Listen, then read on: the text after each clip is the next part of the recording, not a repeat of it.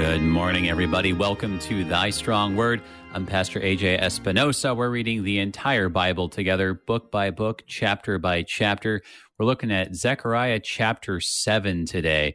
This is one of these chapters that talks about ancient rituals and particularly a couple of fasts. And that's something that, a lot of people are unfamiliar with, though maybe it's something we've been thinking about more in the season of Lent, fasting, and why do we fast? How do we fast? Here we're talking about a fast that is a kind of mourning. Why are they fasting in the 5th month and in the 7th month? What does that mean to be doing that? And do they need to keep doing it? Is that something that is important to keep doing, or is that something that they can call off? It's optional.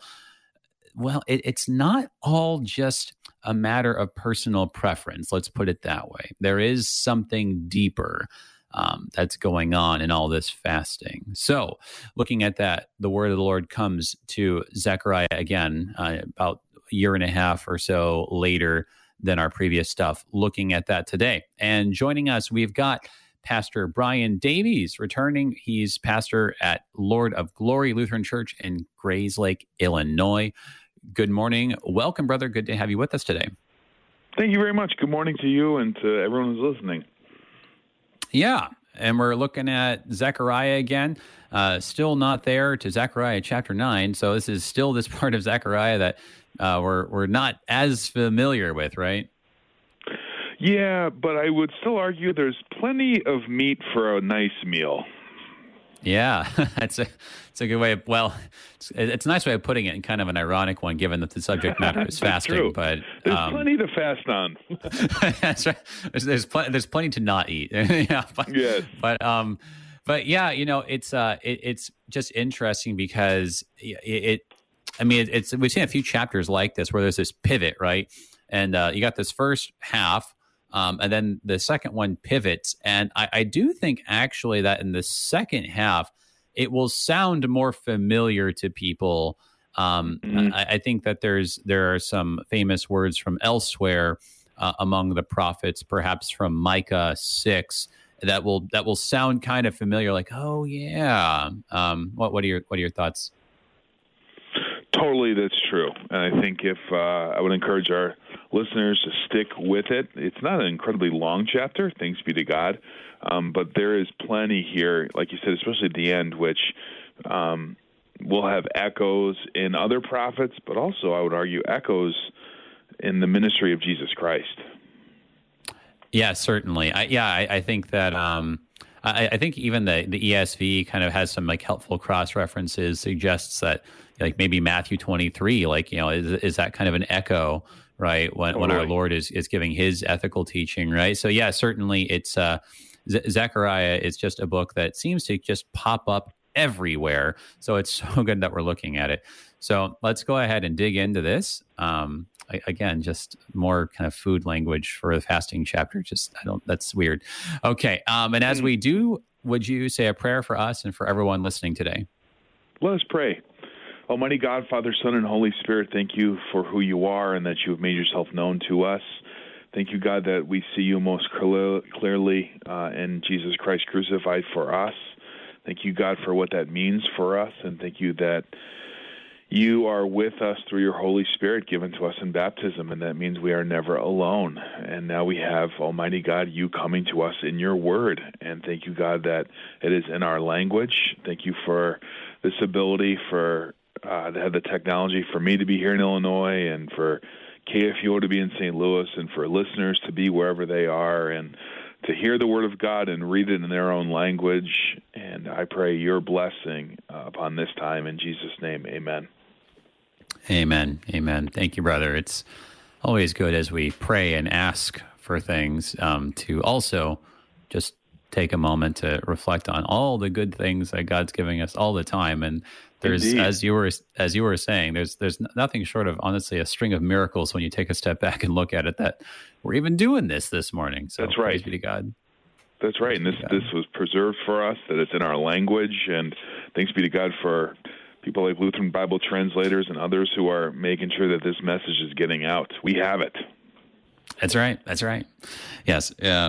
So lots of good things that we ought not take for granted. So let's go ahead then and take a look at just the first verse. I'll just read this first verse, and then maybe if we can kind of take a pause and say, okay, change of setting.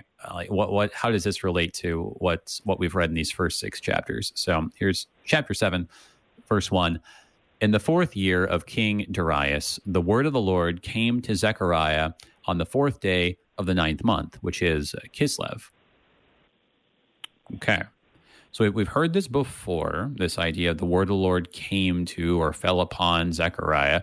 I mean, we had that just earlier back in verse 9 of chapter 6. It was sort of, at the beginning of the book before he had all those visions. Big thing is that it's a significantly different time here. So how is chapter 7 following up on everything that we've read so far? Well, let me make a couple of comments, and then I'd like to yield to you to help us with previous Zechariah contexts. Yeah. Number one, just in case if you're just jumping into Zechariah, this is in the Old Testament. It is after the return from exile. They're in the process of rebuilding themselves after being through the trauma and chaos of exile. So imagine kind of being removed from your lands and your people and your life and your God, and now being able to come back. There's a transition time. There's probably, they didn't know it then, but they probably had PTSD, and they're dealing with all the trauma they'd been, and now they're in the process of trying to rebuild, and part of that is to get back right with God, and to get into healthy rhythms and habits again. And we're going to see that kind of in their fasting, that God's going to want to say, hey, if you're going to do this, make sure you're doing it with the right heart behind it. But I think it's important to note, too, that this is a historically dated book. These are real historical people. Historians would tell you, these are accurate times and accurate places.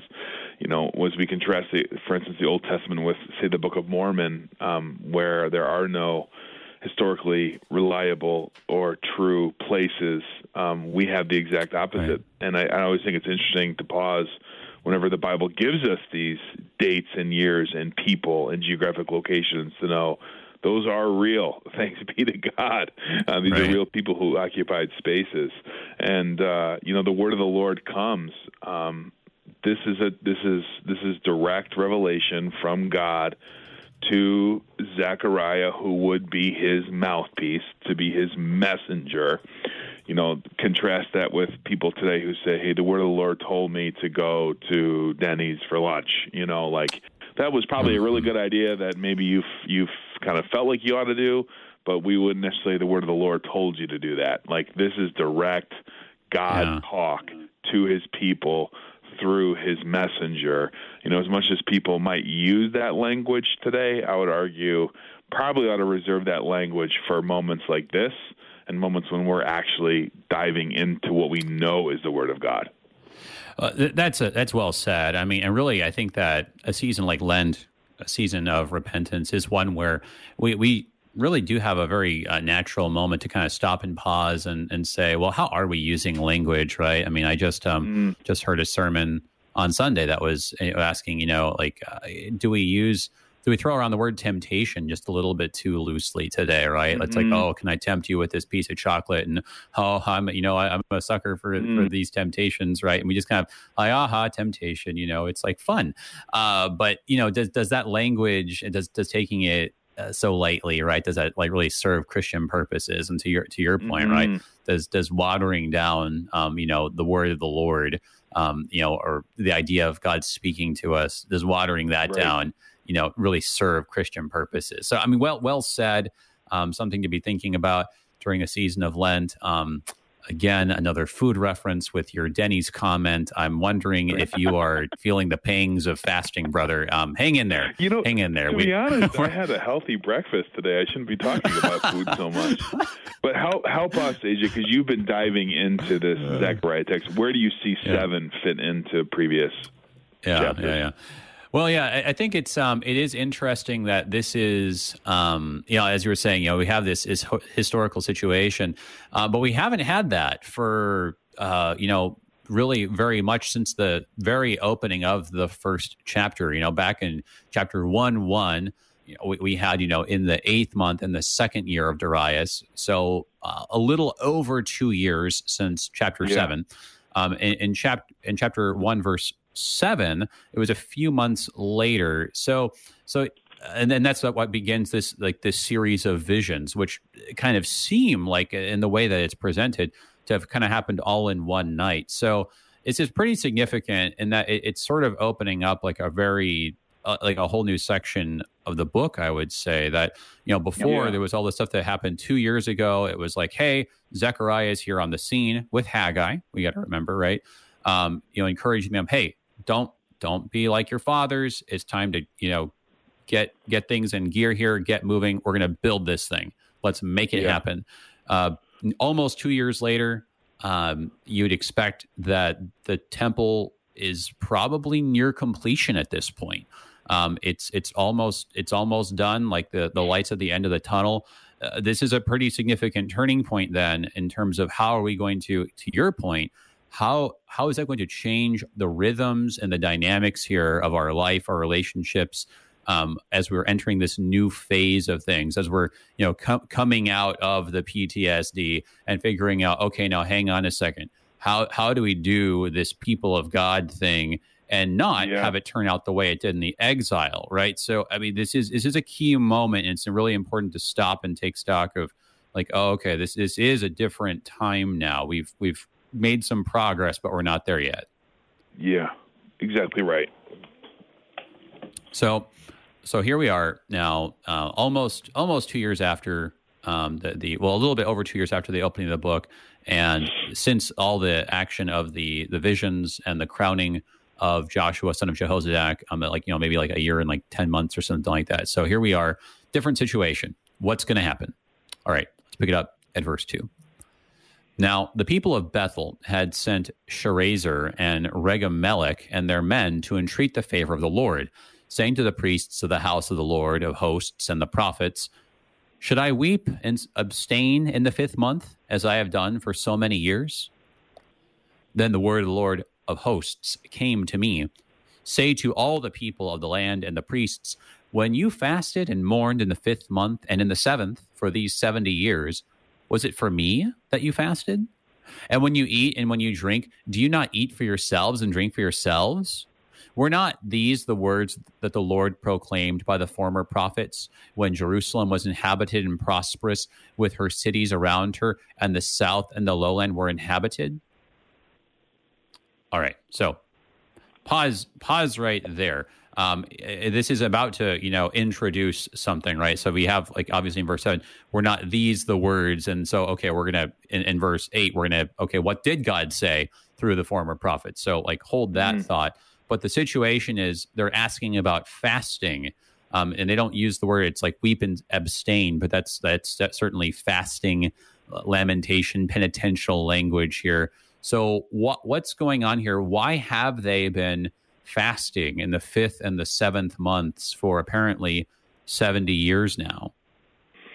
Yeah, my understanding of this is like, so like you said, they're in the real building process, light at the end of the tunnel, kind of probably feels like they've turned a corner. Like, this is a new day for us. Yeah. Should we still weep and abstain? Should we still mourn? Should we still fast? Should we still all do all those things that we used to do to kind of recall what happened when Jerusalem was first demolished, and we lost and we mourned? Like, is it still worth looking back and remembering that in mourning and fasting? Right. Yeah, no, it's certainly connected to the exile, right? Again, that's 70 years. We've seen that a few times, right? And really this recalls, for me, and we went through Daniel a few months ago, this reminds me a lot of Daniel's prayer, where Daniel is praying. He goes, it says, he looks it up in Jeremiah. And Jeremiah is the one who famously has this 70 years, right? And there's Daniel looking at it, kind of doing the math, and he's like, well, hang on a second. It's been like 70 years now, right? Like, isn't it time for us to go? Like, why are we still in Babylon? So this is kind of this live question, as you were saying. It's like, it feels like we're rounding a corner here. Are we done? Is this is the exile like done? Like we're about to, put the capstone on this thing and be done with it. So is this it? And so, it's a valid question, right? It's we shouldn't, and this is the problem. I feel like we tend to read like all of these questions in kind of like the whiny voice, like the disciples are like Jesus, like can we sit on your left and right, like because we're awesome, and we're just like, oh, you guys, or like Peter comes up and is like, can I build like a tent for you guys, and like we kind of make everyone into I don't know, numbskulls or something like that. But it's not a dumb question. Like are we still in the phase of exile and mourning, or is it time to celebrate the good things of God, that he has worked a new day in the life of his people, right? I mean, celebration, as we were just saying, thanking God for his goodness, right? So it's a reasonable question. Right, it is. And God loves questions. God loves questions. Like, questions reveal, like, faith and trust and curiosity about things of God. Jesus says in John 6, those who come to me, I will never drive away. And so I think I don't look at that as a foolish question. I think it's a very legitimate question. Like, where are we at here? Do we need to keep doing this? And the answer they get from the Lord to me is just marvelous. Well, certainly. So, and that's where you really want to. It's important to have a clear understanding of what's behind their question, right? So, because when he says this, when you fasted and mourned in the 5th month and the 7th month, these 70 years, was it for me that you fasted? We got to be really careful with this, right? Because again, we could read this as just like really scathing, like, hey, did you really have me in your heart, or were you just being selfish, right? Or like, did you have true religion, like in true faith, or were you just faking it like the Pharisees, right? And so you could read that like really scathing, right? Really condemning.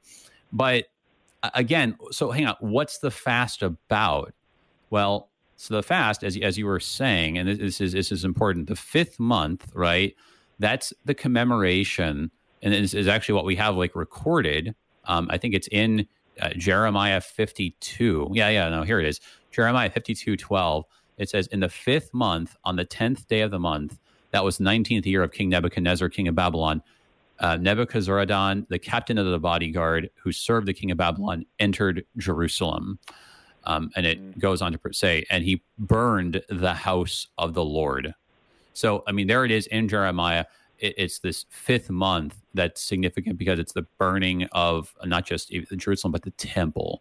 So they have, this is the thing that's important, they have decided to fast, to commemorate and really to mourn this tragic day in their history. But they were the ones who decided to do that. So this is, I think, the crux of the question, the rhetorical question that we get back here.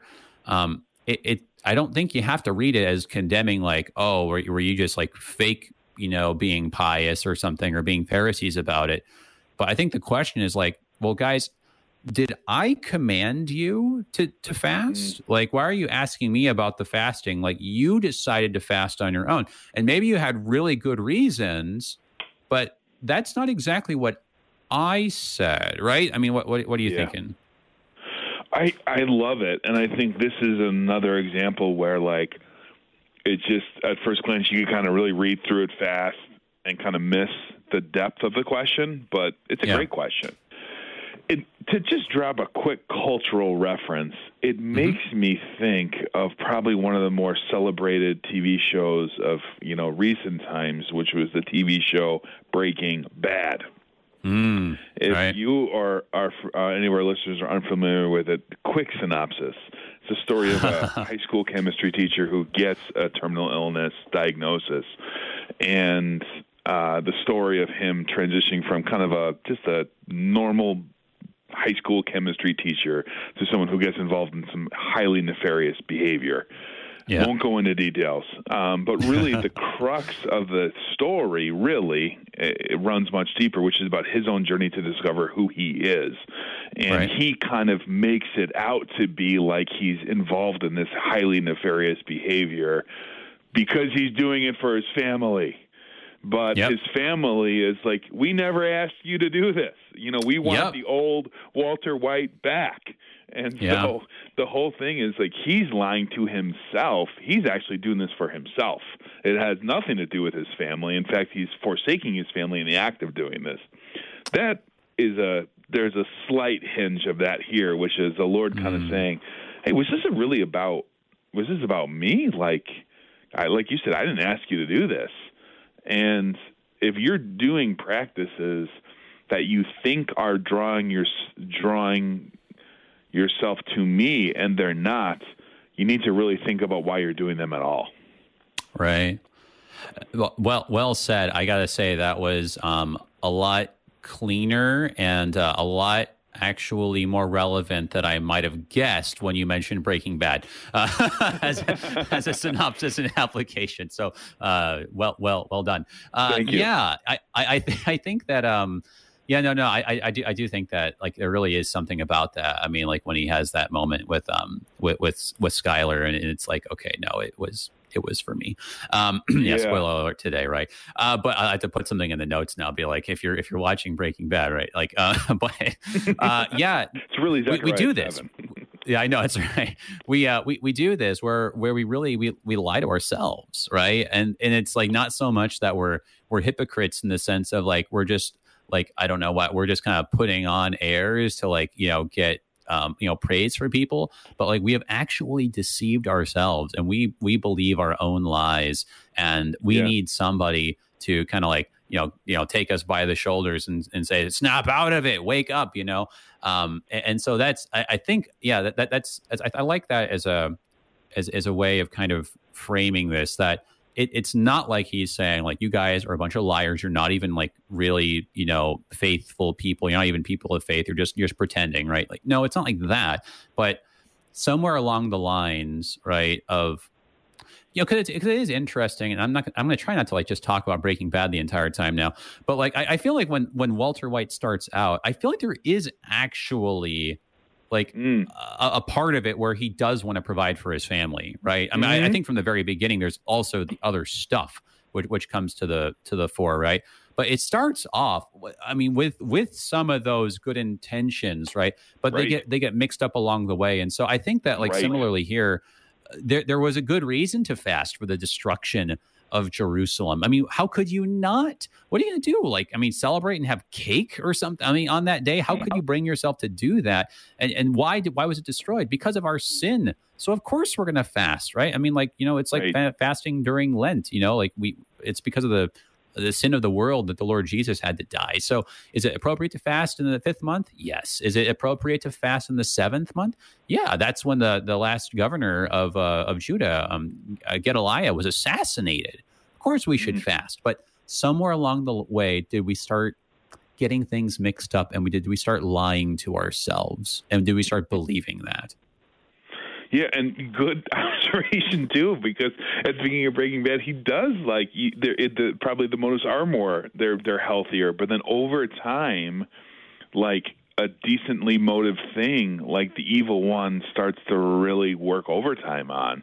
Yeah. I think the evil one loves to take the gifts of the Lord and warp them and twist them, and then in the end, we totally miss what that gift was about in the first place. And I think that's the heart of this call to God's people in the book of Zechariah. And I love the kind of twofold aspect of it, where the first thing, hey, when you fasted and mourned, but then also when you eat and drink, that is like the opposite, right? On the flip side. So that makes me think, hey, in times of the first part, in times of spiritual repentant moments and fasting and make sure your heart is aligned with the Lord in the midst of that. But then in moments of the opposite, in moments of like health and abundance and blessing and thanksgiving, like don't they make that just about the thing that you're doing. Let that be a window into the goodness and greatness of God. So that there's danger. There's a ditch on either side of the road. There's a ditch on either side. We got to take our break here, but everyone, hang on. We're looking at Zechariah chapter 7 on Thy Strong Word. We'll be right back. Great.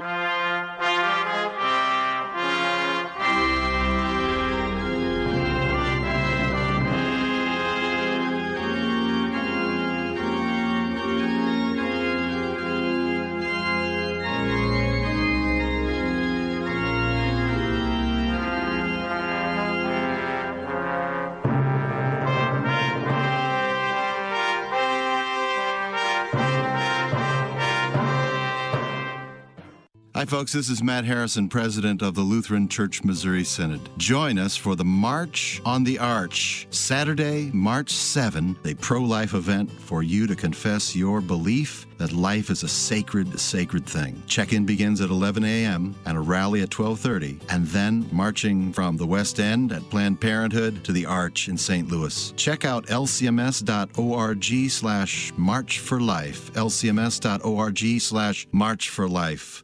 Did you know that your individual retirement account may make the best gift to KFUO? The IRS now allows individuals 70 and a half or older to transfer their required minimum distribution directly to charity and avoid paying the associated income tax. These gifts can provide regular, long-term resources to KFUO. If you have questions about making an IRA gift to KFUO, call me, Mary, at 314-996-1518. We'll send a representative out to help answer your questions and help you establish a legacy of giving to your favorite radio station, worldwide KFUO.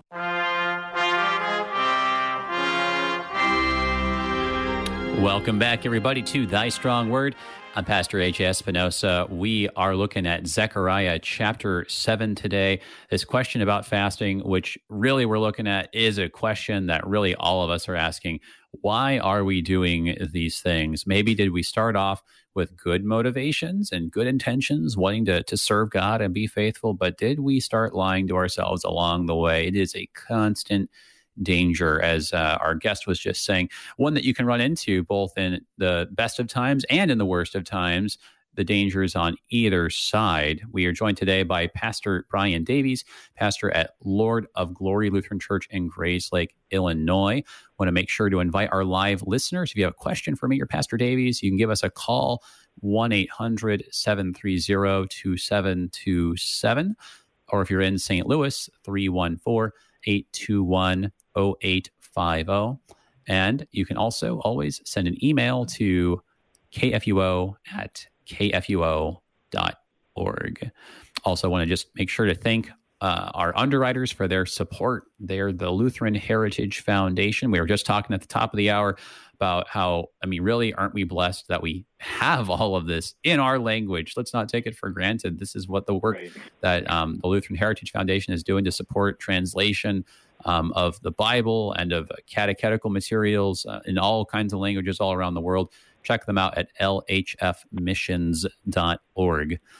So we had just looked at he flips the question around, like, and really it's what's interesting to me, right, is it's a lot like Job.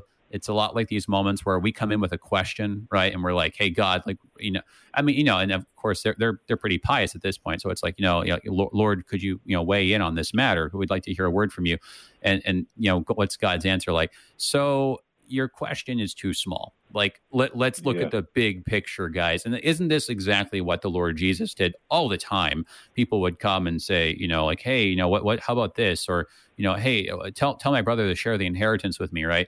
And the Lord just so often is like, so instead of answering your question, I'm going to give you a better question, because you're not looking at this big enough. Right. And questions do such a great work of inviting and fostering what really needs to happen, which is self-examination, thoughtfulness, conversation, prayer, discernment, where we think we got it figured out, and then a question comes and it's like, oh.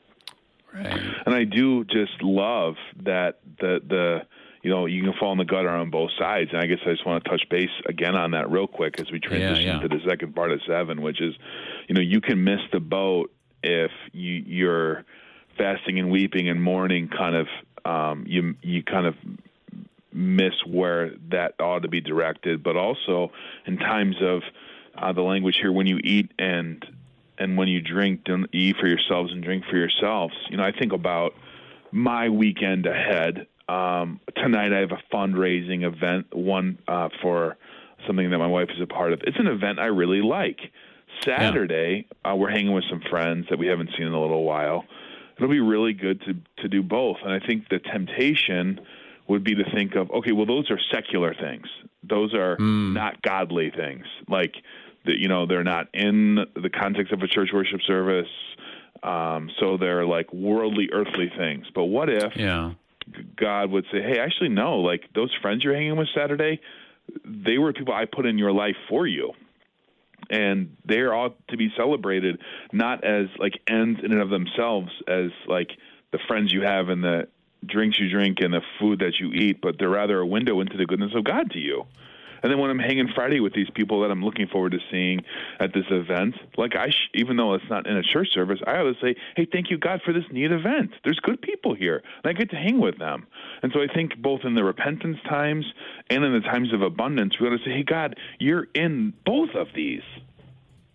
Right. Yeah. No. Yeah. I think that's well said. I mean, it reminds me of just. I mean, Luther. Right. Just so much of his work on vocation and this idea that, hey, it's not as if there's like, I don't know, holy and like spiritual vocations, and then there's just kind of worldly, just of this world, secular vocations. Right. I mean, he really attacked that distinction. Not because like there's no distinction between the spiritual and the worldly. I mean, certainly there is. You can't like read the Gospels without that impression clearly coming through, right?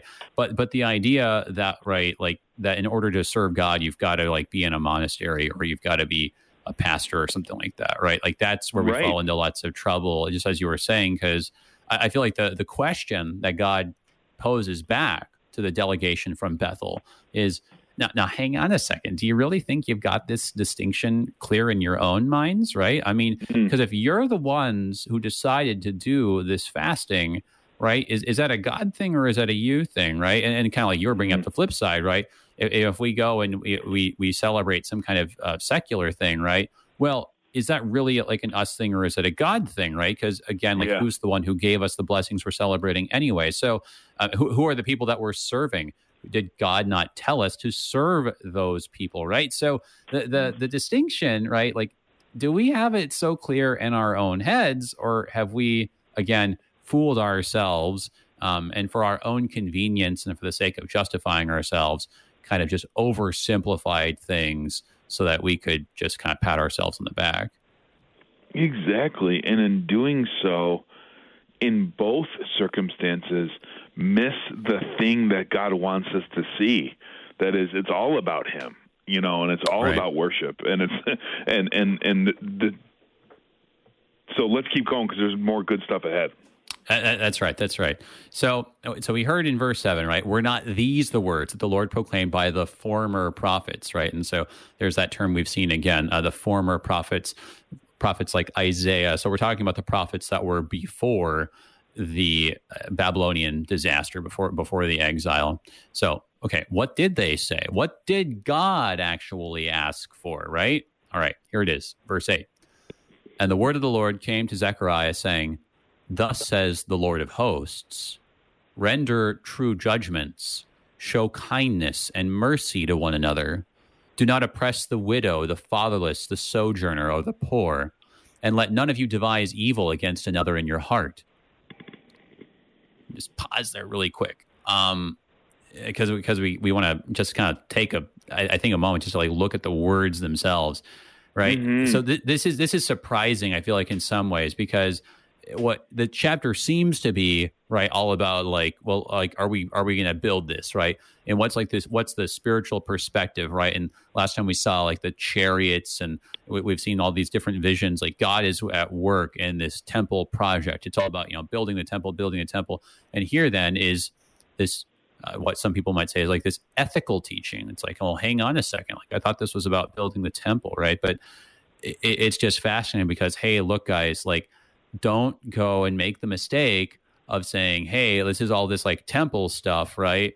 And this is kind of like, it's one thing over here. And then like, we're going to compartmentalize and say like, oh, but then like, this, what we're kind of doing day to day, that's just kind of normal life. Like, no, that's the stuff that God talked about. And you're asking about this fasting for the exile. Let's not forget why we went into exile to begin with. Yeah. Exactly. And, these words have echoes in the ministry of Jesus, wherein Jesus says, the command is this: love the Lord your God with all your heart and soul and mind. And this one also, love your neighbor as yourself. Like, the best way to show love for God is to show love for others. And what we're seeing here, I think, the first part of 7 is a lot of people thinking they showed love for God by, what they did seemingly for God in their repentance or mourning or fasting.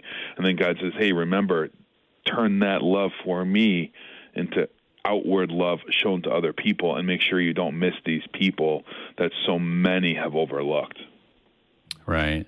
Yeah, no, right. I think that's, like the idea of overlooking or missing the point, right? Like not as if, God's saying, like, I don't want you to fast anymore, right? Like fasting, that's besides the point, right? The Lord Jesus and the apostles, like, fasted, like the earliest Christian church, right? Fasted. It seems like from the very beginning, right? So, like Paul fasted, right? So it's like, that's clearly not the point that, like, he's saying, like, oh, no, fasting's a bad idea. That's just a ritual or something. That's not the point. It's, hey, don't forget or overlook what's behind it, right? What's the purpose of it? And so you get those echoes, right, in the Gospels, right, in the teaching of the Lord Jesus, where, he's like, hang on a second, guys, like you say you're following the law, but this is why God gave you the law to begin with. This is like kind of the whole thrust of the Sermon on the Mount, right? And he says, like, hey, I haven't come to abolish Moses. No. Not one, the slightest stroke of the pen do I come to abolish from Moses, right? No. But don't miss the point here, right? Yeah. Exactly. And it makes me also think of Jesus in his time with Mary and Martha, and one is busy preparing and cleaning and being hospitable, the other sitting at Jesus' feet, and Jesus doesn't scold the busy one, but instead says, hey, choose what's better. And so in essence, like, there's no prohibition against fasting, but says, hey, in the fasting, don't miss what's better, which is putting your love into action in these ways into these people. The Lutheran Study Bible has a wonderful Luther quote in it. And so to those of you who are working from the Lutheran Study Bible, it's a gift to us to see this. If not, I'd like to read it. The note on this is a Luther quote where he says, now he in turn answers that this is true fasting. When we forgive our enemies, when we remit that which we have burdened them with in an unchristian way, and when, in addition, we do good to them and help them. Whoever does this fasts well, though he continue to eat and drink. Well, that's dynamite, Luther. I love it. That is, you can eat and drink and still be fasting because your heart is turned to the other. Love it. Yeah, no, like, you'll leave it to Luther just to make the point very boldly, right? Yes. That to say, like, yeah, that's still fasting, even if you're, eating and drinking. Like, it does sort of recall, our Lord's own teaching when he was talking to the Pharisees, and again, he's using bold language where he says, hey, next time you fast, put your best clothes on, make sure that you do your hair nice, like, don't go in, like, all the all the disfigurement and, like, the groaning and, like, all the stomach pains, right? And, like, you go and you make it obvious, right, that you're fasting because you're just doing it for show, right? Because then you've missed the point. And again, none of that to say, like, that Luther or Jesus was saying, like, well, stop, like, literally fasting, right? Because, like, that's just useless. Like, no, like, it's a bold way of making the point, but. The boldness is there because it's like, hang on a second, like, it's doing more harm than good to do all the outward stuff if you've completely neglected the inward dimension. And so this is why, you get these echoes, and, like, the famous one, right, that a lot of people have memorized is from Micah 6. He has told you, O man, what is good, and what does the Lord require of you but to do justice and to love kindness and to walk humbly with your God, right? And that sounds very familiar, I think, when we're looking at this part of Zechariah. And, it's, again, if you look at that part of, Micah, right before that, it says, like, shall I come to him with burnt offerings, with calves a year old? Will the Lord be pleased with thousands of rams, with 10,000 rivers of oil, right? And the danger is that we kind of take the boldness of this language and say, like, oh, like, therefore, forget this, like, this fasting, or some congregations, right? Like some groups in Christianity have said, like, we're going to stop, we're not going to meet on Sunday this week, because we're going to be out in the community serving people, right? We're going to do something that's outward oriented, not just, inward focused on ourselves and our own worship, right? And it's just like, well, now hang on a second. That's throwing out the baby with the bathwater. Don't go onto that side of the ditch either. Hmm. Yeah, and this made me think, like, if you are fasting, but then like battling road rage because you're so hungry and tired and crabby with your family, you're kind of missing the fasting point. Yeah. Right. And so what I did was, I think because it's tempting to just kind of like read over that as kind of one big, well, be nice to others, but really like break it apart, render true judgments. When you have an opportunity to lead and to serve, make sure that you're honoring everybody. Like if you have 3 kids, like love each one individually and differently in a beautiful way. Same thing with church, family, life, like show kindness and mercy to one another. Boy, is our culture starving for that or what? Yeah. We live in a culture where that's not really put into practice, and so this is incredibly countercultural. And but these words of Jesus are very true and very apropos for us today.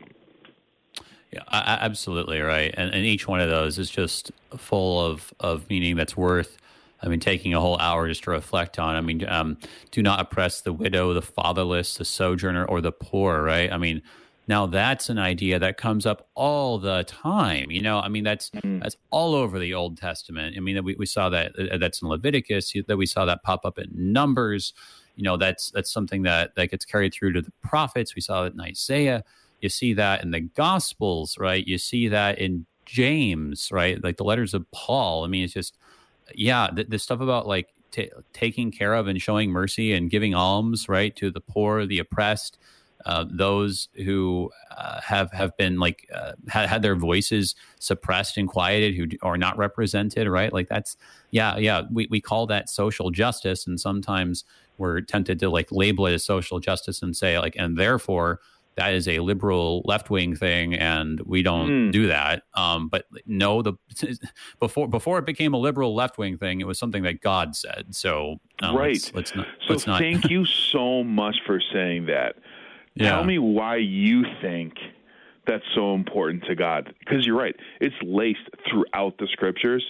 You can try to dismiss it by saying, like, well, it's a social justice thing. We don't do that, so cross that off. But if we're not going to do that and we think it's real, like, why do you think that's important to God?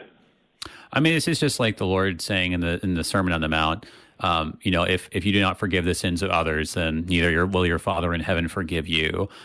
This is ultimately an issue of grace. And if we don't believe in grace, right, if we don't have grace for the people who have less and who by no merit of their own can obtain what they need, then we are rejecting God's grace for ourselves, because they are an image of ourselves before God. When you look at the widow, the fatherless, the sojourner, the poor, that's me before God. We are all beggars, as Luther says. And so if we say effectively, well, I don't believe in grace, like, if they're so miserable, like it's their own fault and I'm not going to help them.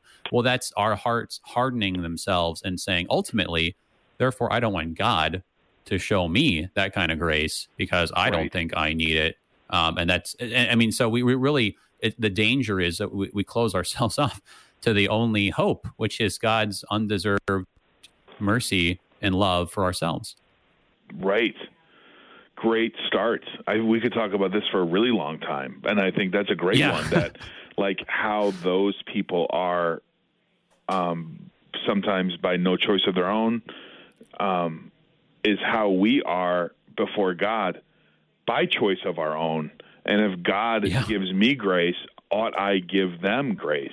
Great start. Yeah, and I appreciate that you're saying start, because there's so much more that you could say about this. There is. It's big. It's a big, and same thing with the last one about scheming in the heart, right? The last one, right? These plans, to hurt someone or harm someone in a way that seems right but really isn't. So much could be said, but let's take a look. We got to have some time here. So he throws this out here. It's this summary of what the former prophets have said. It's the stuff that was neglected and therefore was the reason why we had to have an exile to begin with. The whole reason why we have to mourn in the 5th month and the 7th month is because we didn't do this stuff.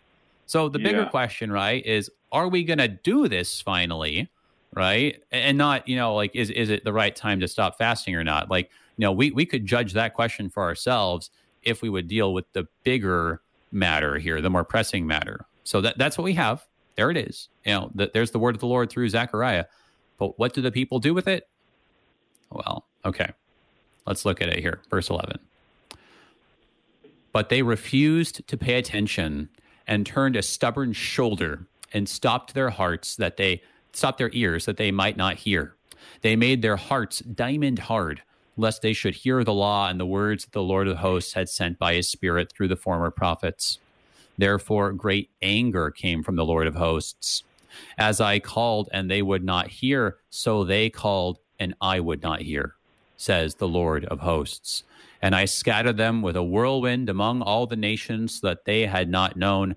Thus the land they left was desolate, so that no one went to and fro, and the pleasant land was made desolate. Okay, so a lot like Isaiah here, where it ends on a ominous note here. So, yeah, take us through this reaction here to the words from the former prophets, right? Yeah, great. This is the cycle of God's people in the Old Testament, but thankfully we've learned. Ha, ha, ha. Which is, God gives his grace. Thanks be to God. People live in it, celebrate it, but then turn slowly. Great Hemingway quote, how did this happen? Slowly, then suddenly. Like, you slowly drift away, and then all of a sudden you're so far away. Israel's so far away from God. God comes down in wrath and judgment, and then the people turn to God, and then he gives grace again, and then the cycle kind of starts again. That's our cycle, right? I mean, we do the same thing. We turn away, and this is why regular worship, regular confession and forgiveness, regular reception of the Lord's Supper is so important to us as God's people, because that's us turning back by God's Spirit to God to receive his gifts of grace. Verse 11, they refused to heed the message of the former prophets. They turned a stubborn shoulder. I love that language. Stopped their ears.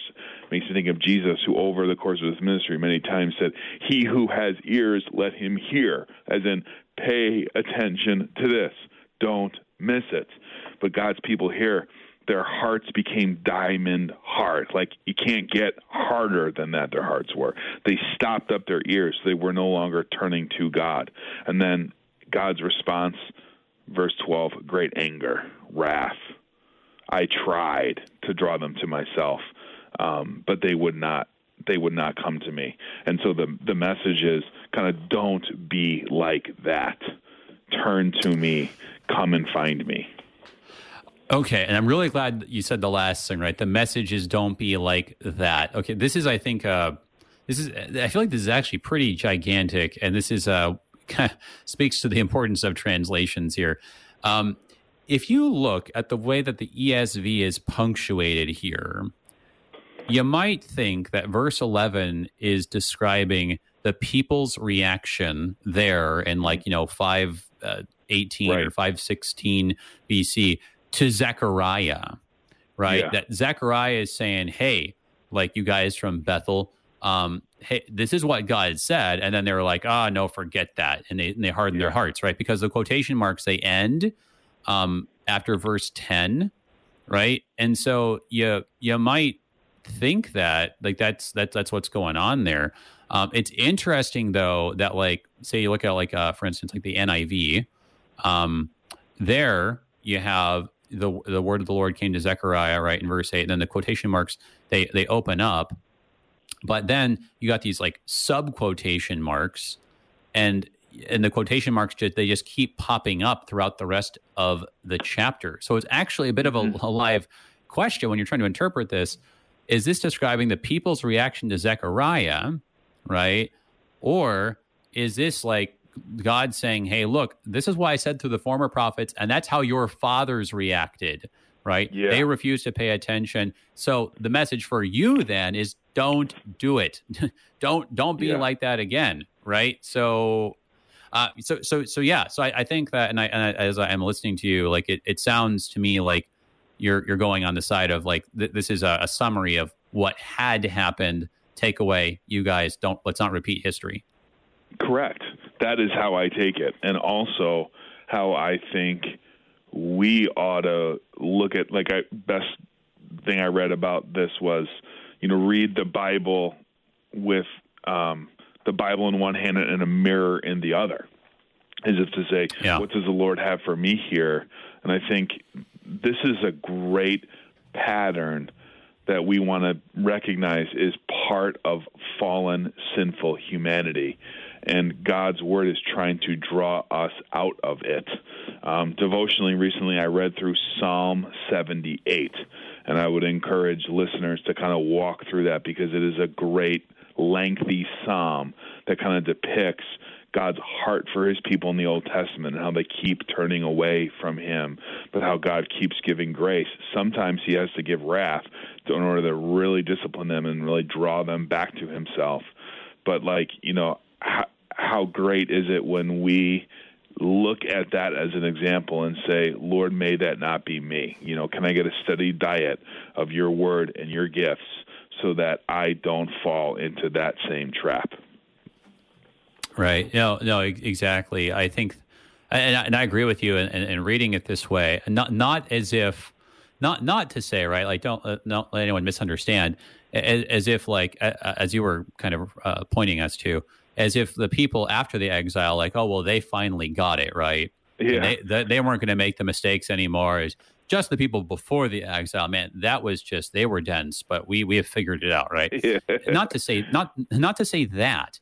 However, right, not also to negate, right, the idea that God isn't like working in our lives, right? I mean, because this is the trap that we can, especially in our circles, fall into, where we say like we are just kind of doomed to repeat the same mistakes of the past again and again and again, as if there can never be any improvement because we're just a lost cause. And it's like, well, true that the old man is a lost cause, but the Holy Spirit's stronger than the old man, right? Like the power of God is greater than the power of our fallen nature.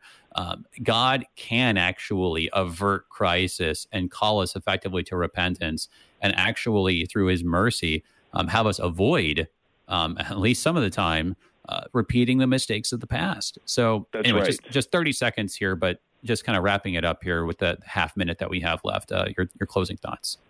2 Corinthians 5:17, if anyone is in Christ, they are a new creation. The old is gone, the new has come. Even though we are sinful humans, as we turn and receive his gifts, that makes us new, and it changes who we are. Thanks be to God for that. Amen. Amen. Thanks be to God. Brother, it's so good having you back. Thanks. Looking forward to having you on again soon. Sounds great. Have a good day. You too, brother. Everybody, that was Pastor Brian Davies, pastor at Lord of Glory Lutheran Church in Grayslake, Illinois. Thanks for joining us today. Moving on to Zechariah chapter 8. Until then, everybody, I'm Pastor AJ Espinosa. Peace. You've been listening to Thy Strong Word, produced by the Lutheran Church Missouri Synod Office of National Mission in cooperation with Worldwide KFUO, the official broadcast ministry of the LCMS. Your support is vital for this program to continue. You can make a gift safe, secure, and easily online at kfuo.org. Thank you for listening and supporting Thy Strong Word.